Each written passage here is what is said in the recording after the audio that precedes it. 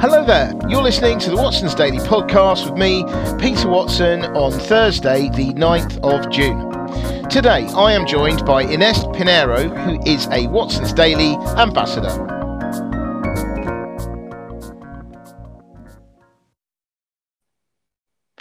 Hi there Ines, how are you today? Hello Peter, I'm doing great today. It's nice and sunny here in London. How are you doing? Nice. Yeah, very well, thank you, very well. So today, what stood out for you in Watson's Daily? Yeah, so today Inditex stood out for me. Nice. This is a really nice story, the Times article, Yeah. mentioning that Zara owner Inditex was Yeah. well and profits up to 80%. Yeah. So the article shows that in the first quarter, Inditex profits essentially went up to levels that exceeded pre-pandemic levels as consumers continued to return to their stores. And Inditex, which is the world's biggest fashion retailer, reported that its gross margin was at its highest level with 6.1% in a decade. I thought, wow, how fascinating, because the story shows how well these Inditex has actually bounced back from the several challenges we've experienced with the pandemic, but also change in consumer behavior. And the article highlights that it is continuing to invest in its digital offering, and it doesn't appear to be suffering from the fallout from raising its prices. So, very interesting story. I think Inditex has been really fast in adapting to changing consumer behavior and overcoming challenges posed by the pandemic, climate change, emission targets, etc. The basic things that we know. And in terms of growth, the message has been clear. With the several brands that they have, I mean, including Zara, Pull&Bear, Massimo Dutti, Stradivarius, Oysho, and I think the other one is Bershka, right? Yep. The message has been clear. Generally, it's, we're affordable brands. We keep up to speed with the consumer, what the consumer wants, the consumer behavior. We are targeting a wide demographic, especially because they're able to play with the different brands they own, and our intention is to go 100% green, which is somehow questionable, but they are going towards that goal, I think. And in respect of their digital offering, it has been great. I mean, we see that they, from time to time, they offer, they put these sales to catch consumers' eyes and making it easy to choose what people want, making it easy to check out as well, offering clear guidance in respect of sizes, inspiration and that sort of thing. And interestingly, in your edition today, you mentioned that this success of Inditex can be contrasted with the case of Uniqlo, which in respect of this, you mentioned the Financial Times article, where it shows that the company it's about to rise prices on its production to mitigate the rise in raw materials and the weak yen as well. And it's not been as lucky. And I think in respect of this, we can go into a number of issues here. I think, for example, if you compare Inditex to Uniqlo, Inditex is supported by a really strong mix of different brands, like we were discussing before. They are targeting different people, different type of customers, a very wide demographic, with Zara, providing like really fresh, young, classy styles, and Pull&Bear kind of providing a more cool, kind of young, targeting more young people. Massimo Dutti, with like greater quality and a bit more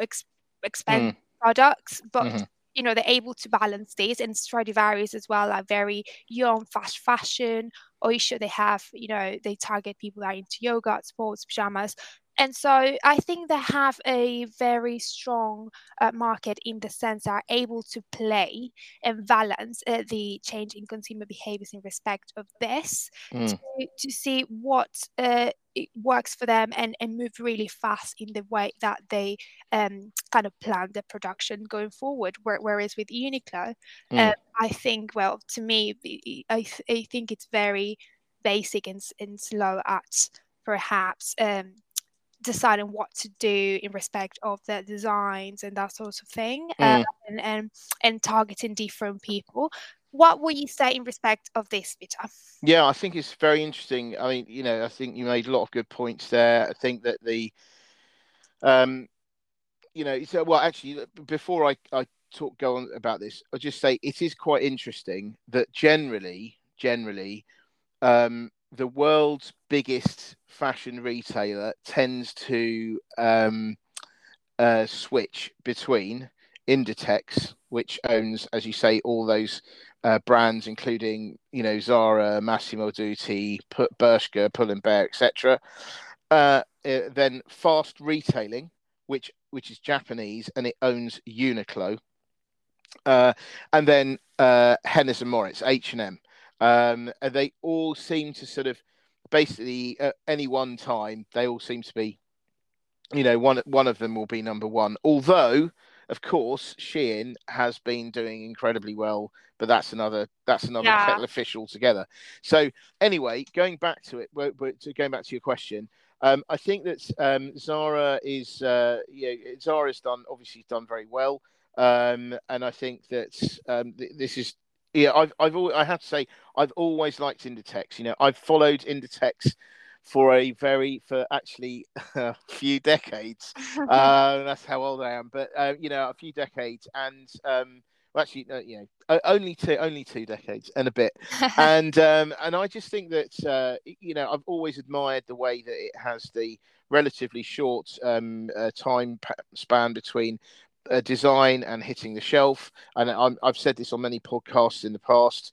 And I know, when I went to years ago when I was stockbroking, I used to go and visit companies, individually, and I remember going to Fast Retailing in Tokyo, and I was talking about their strategy and stuff, and I did say at that point, are you ever going to change from your kind of shorten the time between design and churning it out, and they said no, and clearly they're still the same, right? Because the thing is the difference between, I think the way that sums it up best is that you've got Inditex rather, with all these different brands that hit all different kind of different but related demographics. I mean, you could, in theory, I guess, as you grow older, you can go up the scale. Yeah. You can, Inditex can be with you for many years, right? Mm-hmm. So they've got all that covered. But equally, they've got, it's like they're all it's all Inditex, but there's an Inditex for you, right? Whereas I think with Fast Retailing and Uniqlo's like for everyone. And the thing is with Uniqlo is that they very much, if I've always found Uniqlo, they've been hit or miss. If they do a great product, then they do massively well, because they do that product, they do all the different colors, the different sizes, etc., and everyone goes and buys them. And that they do really well. I think also they are much more exposed to things like currency fluctuations and the strength or weakness of the yen, because, as I've said in this particular article today, it's all about how, if you've got a weak yen, then Fast Retailing generally doesn't tend to do as well, because it pays for all its raw materials in not yen anyway. I think probably dollars, I imagine, but not yen. So that means if you've got a weak yen, it costs you more to buy stuff, and they all their manufacturing is overseas. Mm-hmm. So in many ways, I feel that Inditex and Fast Retailing are in many ways polar opposites. Zara with very much making the clothes and things as reasonably close to the consumer as possible geographically, and a very quick turnaround. So the good thing is, if they have something and it's not working, they can quickly change it, and there's not too much damage done. If it does well, they can just they churn it out, because they can do that. Whereas with fast retailing, they take a much more of a whereas let's say if Inditex's turnaround is 6 weeks, fast retailing, I don't know what it is these days, but it'll be like 3 to 6 months or something. So if they get it right, it's great. If they get it wrong, it's a nightmare, because they end up wearing many months worth of stuff they got to get rid of at a discount. Yeah, definitely. And that's what I think is also interesting, because you can even think about consumer behaviors in distinct regions as well. And I think, for example, in the West, we've got this culture of wanting to buy excessively as well, which is not very very good for the environment, because you end up like buying lots of things that you don't actually need. And I think, for example, Inditex is much better at that, in the sense that it's constantly producing and new stuff and innovating and kind of trying to catch people's eyes. But just to perhaps provide an example that's closer to perhaps Inditex model. Earlier last week, we saw the headlines that announcing Missguided was at risk of going into administration due to a cash flow problem, something like that. And especially we're comparing Zara with Missguided to illustrate how both companies reacted during the same period of time, which was the pandemic. And you can clearly see the difference, and why Inditex is perhaps growing to success in this market. And a very important point here, it was sustainability, for example. Sustainability, labor practices, and the transition to green fashion, essentially. And a crucial issue here is that, for example, you can see that Inditex, but specifically Zara, it's taking quick actions, in the sense that it's been very proactive in handling this changing behavior. And not long ago, it has revealed it will now be charging a £2.5 fee for returns. So when people buy things and they just want to return their items that they no longer want, they will now have to pay for that. And that's for returns by post, right? Yes, by post. Whereas if you are you can return in store, that's still for free. Yeah, so that's one of the benefits that the specialists were talking about. They said that this is really good for 3 reasons. So of course, first of all, it reduces carbon emissions.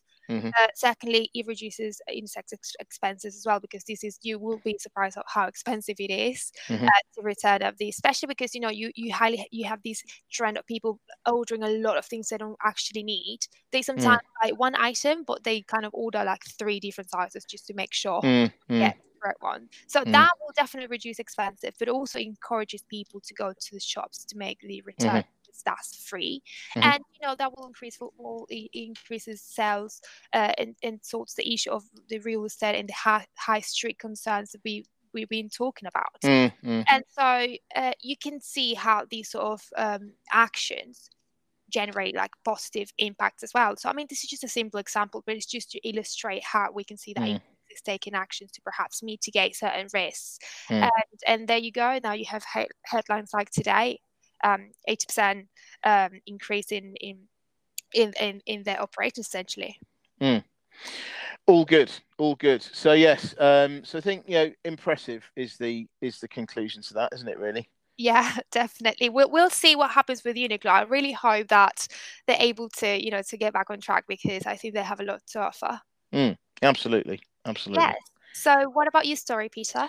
Right. Well, I am asking today the question, in our social media channels about, would you like to live in a John Lewis commune? And the reason why I'm asking that is because John Lewis unveiled plans to follow through on what they have stated previously as their intention to move into real estate and becoming landlords. So having properties, renting them out. Now the idea is they're going to be. I think that these properties are going to be on or very close to their existing stores, and they announced yesterday that the first stores that are going to get the John Lewis treatment are Bromley, Ealing, and Reading. So that should be quite interesting. They're going to, I presume they're going to be furnished with John Lewis stuff. They're going to have Waitrose food in the fridge, I imagine. But they do sound really good. I mean, they're going to have roof gardens, gyms, flexible office space, communal areas for communal kind of get-togethers and events and stuff, which all sounds kind of lovely in a kind of cult kind of way. But yeah, I mean, I my overriding concern about the whole thing is that it's not their central business. Their central business is retail, and they're not really doing that much, from what I can see, to improve their situation. They're doing what I always get very frustrated with retailers that do this, and it's generally supermarkets that do this. They the UK is a very mature business. It's very competitive, and so margins can, be squeezed. And so what I've often seen in the past, this is a massive generalization, but is CEO comes in, they say, right, the growth is a bit stagnant. Let's do something exciting. Let's expand abroad. So they then expand abroad, usually with some kind of local partner or something. And then when the results come out, every quarter or half year or something, they generally say, "Oh well, the central business, it's not doing very well. I mean, it's kind of mature, so that's to be expected. But of course, we've got this amazing growth opportunity in wherever it is." And whatever country they're talking about. And then investors sort of give them the benefit of the doubt for a bit, and then after a while they realise that in fact it's still loss making abroad, and a few years later the company will then bring it back and go, oh yeah, actually it's not worked, and then they get rid of that CEO and another one comes in. That's the sort of thing. I mean, that's an amalgamation of a lot of different things, right? But that to me seems to be a bit of a pattern, and I think that with regard to what's happened at John Lewis, I mean, it's basically got rid of a few lifers, people who've worked there all their lives and or have worked in retail all their lives. If they haven't worked at John Lewis all their lives. And they've replaced them with Dame Sharon White, which is great. I mean, she has an amazing reputation. But my massive sort of beef with her is that she has no retail experience. And she's coming at it, which is probably why she was chosen, because they probably think, well, it needs a bit of a shake-up. But really, doing this, I mean, they are going, from what I can see, they are wading in to a property market which is arguably at its peak. And they're going to bring together this stuff. They say there's going to be a balance between affordable and presumably pretty expensive, if they've got all this stuff. They say they're going to do this. Is this the right time to do this? I would suggest no.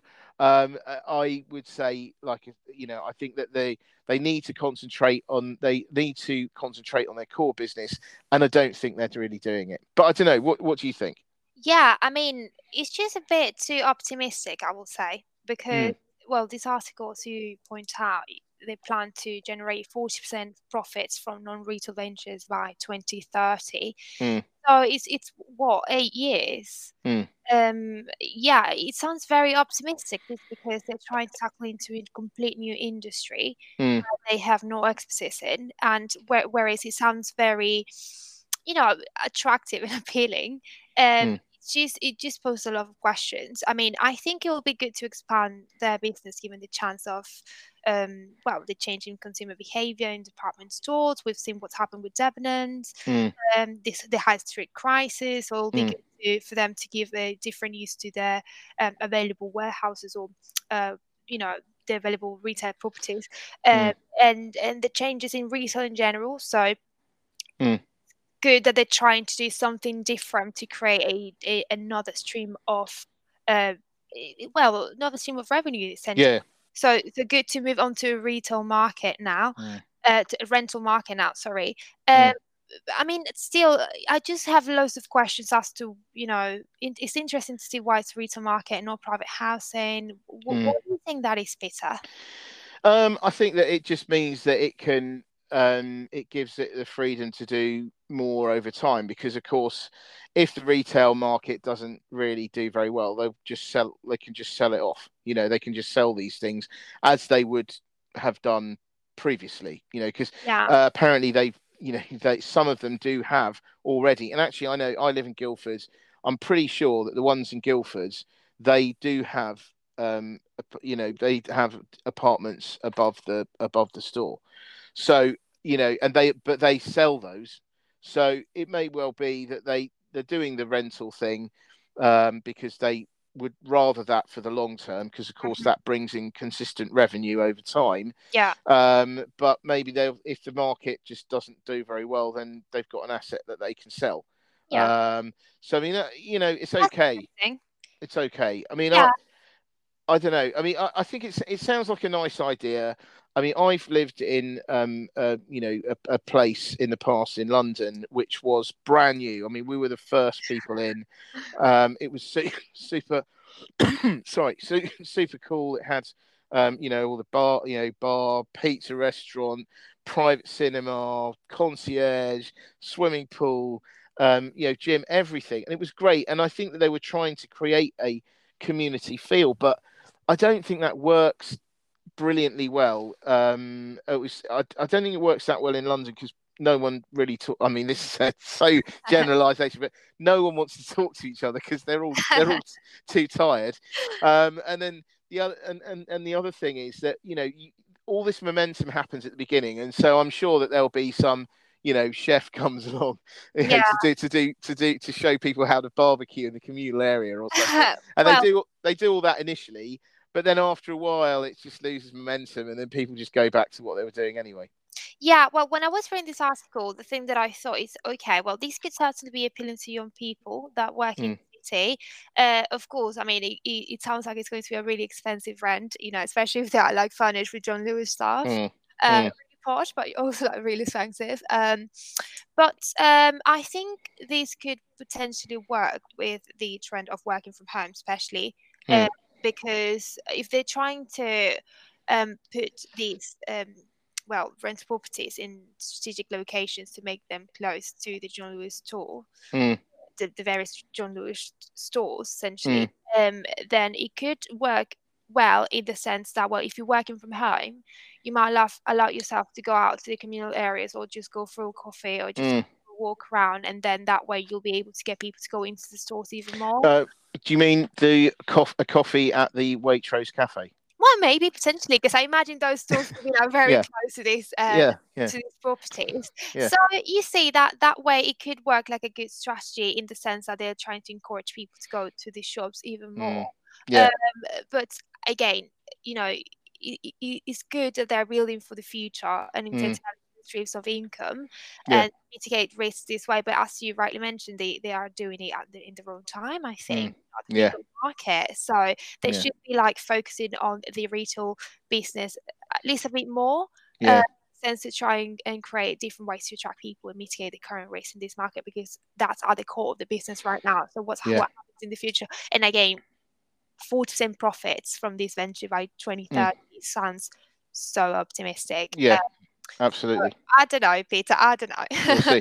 And on a final note, I'd say that anyone that going into these places, I would suggest you need to make sure you read the small print, because there may who knows, maybe there'll be some sort of alarm that detects if you've been to a shop other than Waitrose for your groceries, and an alarm goes off. Headquarters at Waitrose.